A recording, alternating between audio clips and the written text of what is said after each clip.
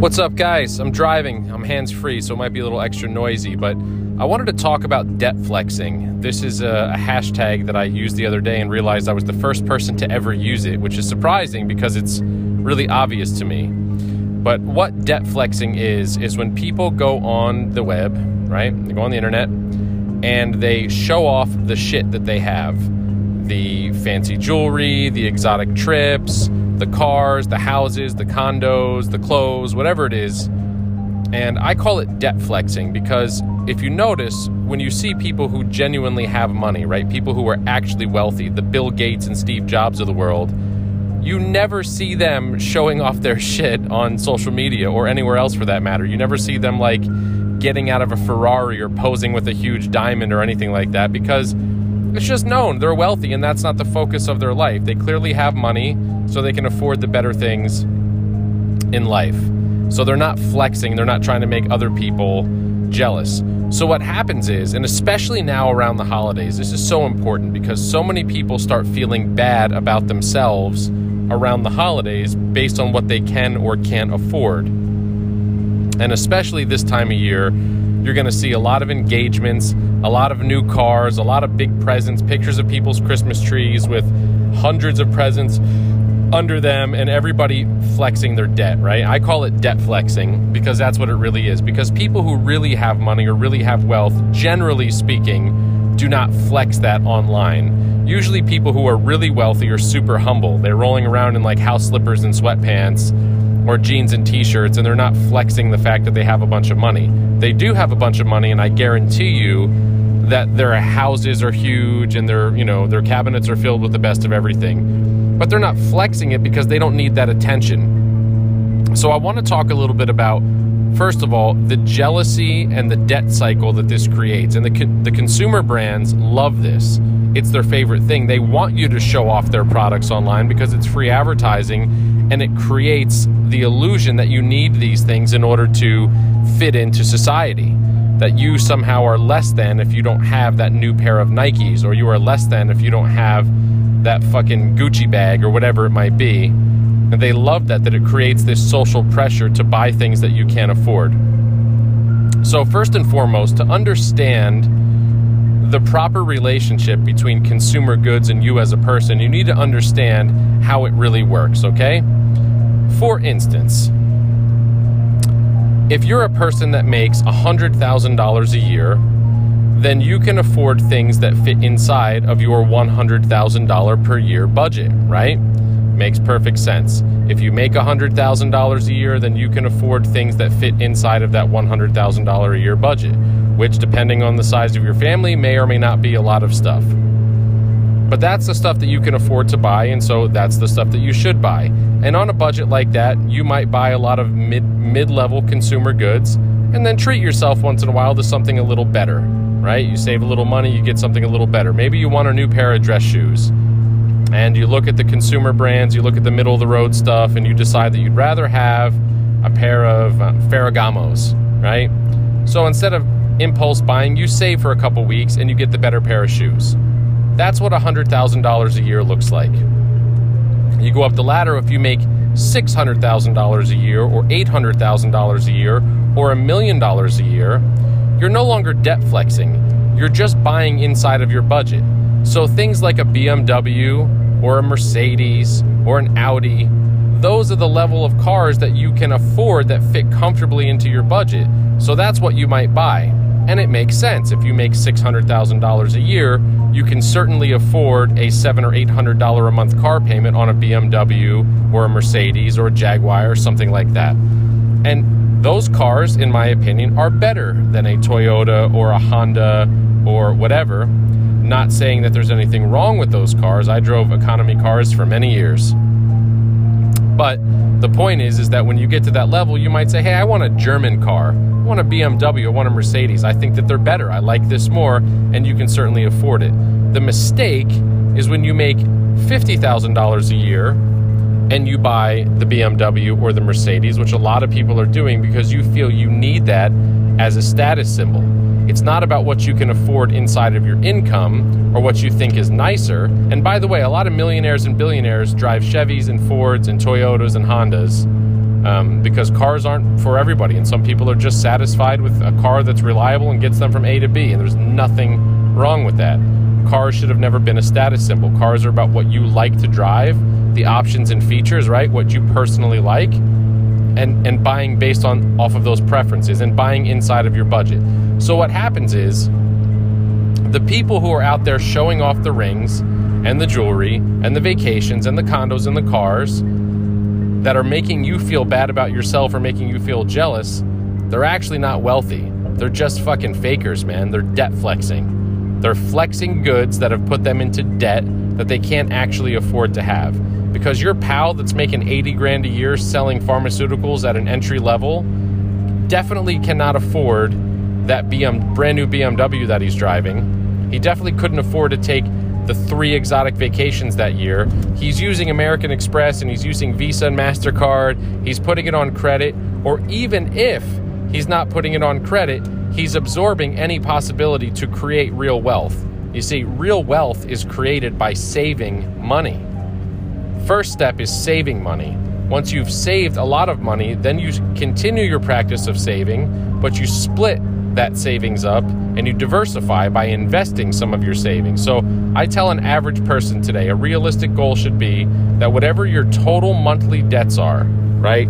Your housing, your food, all of your bills, whatever they add up to for a month, you should save 3 times that amount. So you always have 3 months worth of bills in savings and in the bank. That's like entry level, that's starting position, right?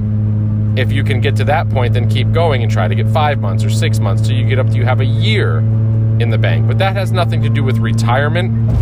That has nothing to do with future planning. That's just getting to a comfort zone where you know that if you were hurt and you couldn't work, or if something happened and you needed time off, or you lost your job, or whatever it might be, that you and your family are going to be taken care of for however many months of bills that you have saved, whether it's 3 months, which I highly recommend is the baseline 3 months, a year's worth, whatever it might be. But once you get to that comfort zone of you've got, let's say, 6 months of bills saved in the bank, right?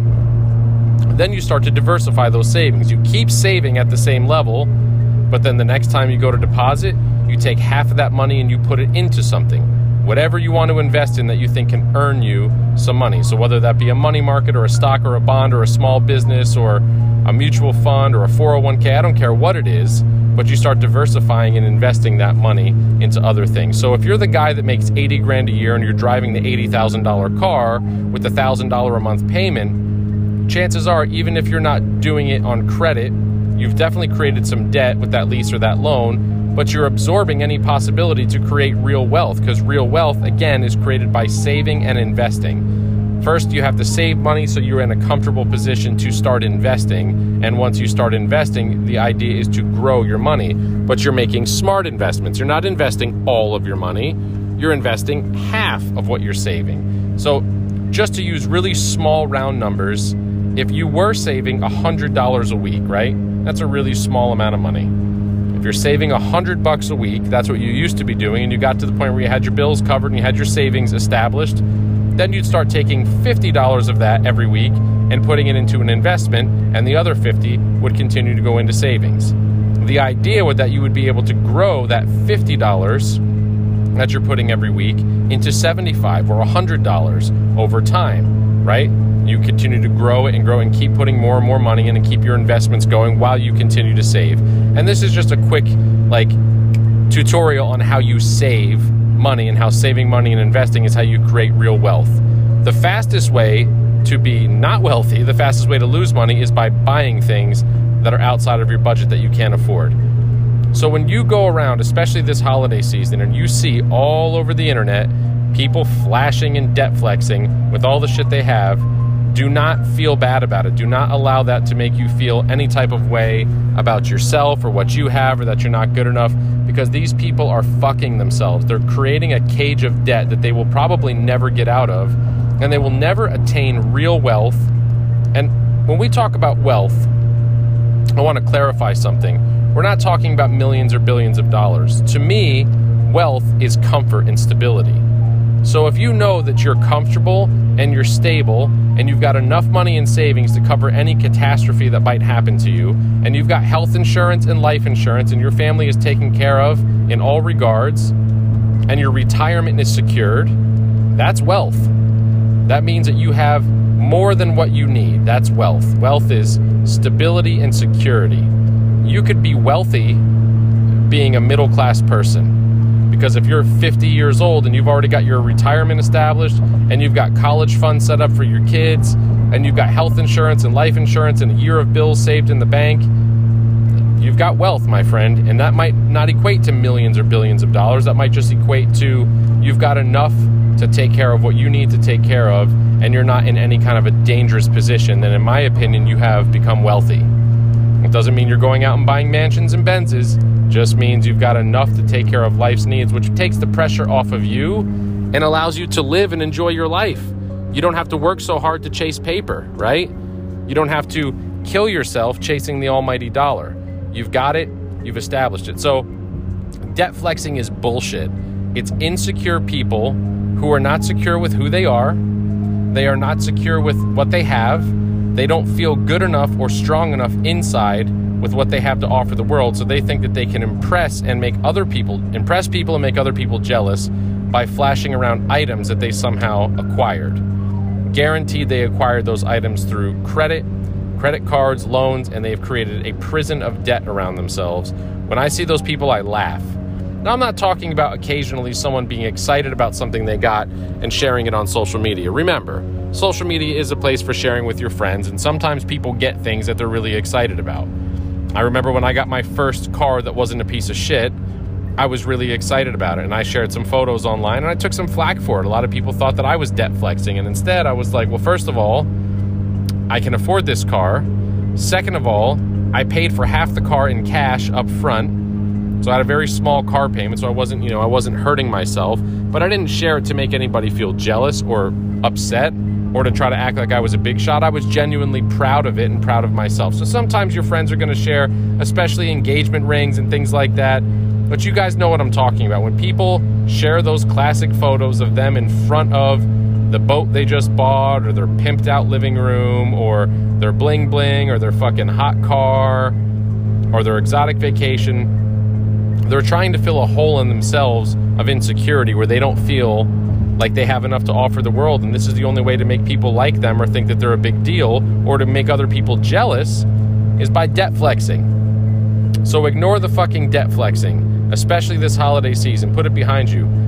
The amount of money you make is in no way a determination of your value as a person or what you have to offer or who you are. As a matter of fact, the people that are debt flexing are the weak people. They're the people that don't have anything to offer, and they're the people that are going to end up not having enough money to retire, drowning in debt by the time they're in their 40s, 50s, or 60s, not having a leg to fall back on, end up living with their children. You know what I'm saying? These are the types of people who don't plan for the future. They're living in the moment. They're gratifying themselves with possessions that lose value quickly, that won't have any value later. They're not saving, and they're not generating wealth by investing. Okay, guys. That's it for today. That's my blurb. If you like anything you hear, always hit me up on social media. Instagram is my preferred platform, @TheRealZachNeil. I'm on Twitter, I'm on Instagram, I'm on Facebook, I'm on Snapchat. You can hit me up any of those places, but Instagram is my preference. Have a great week. Talk to you guys soon.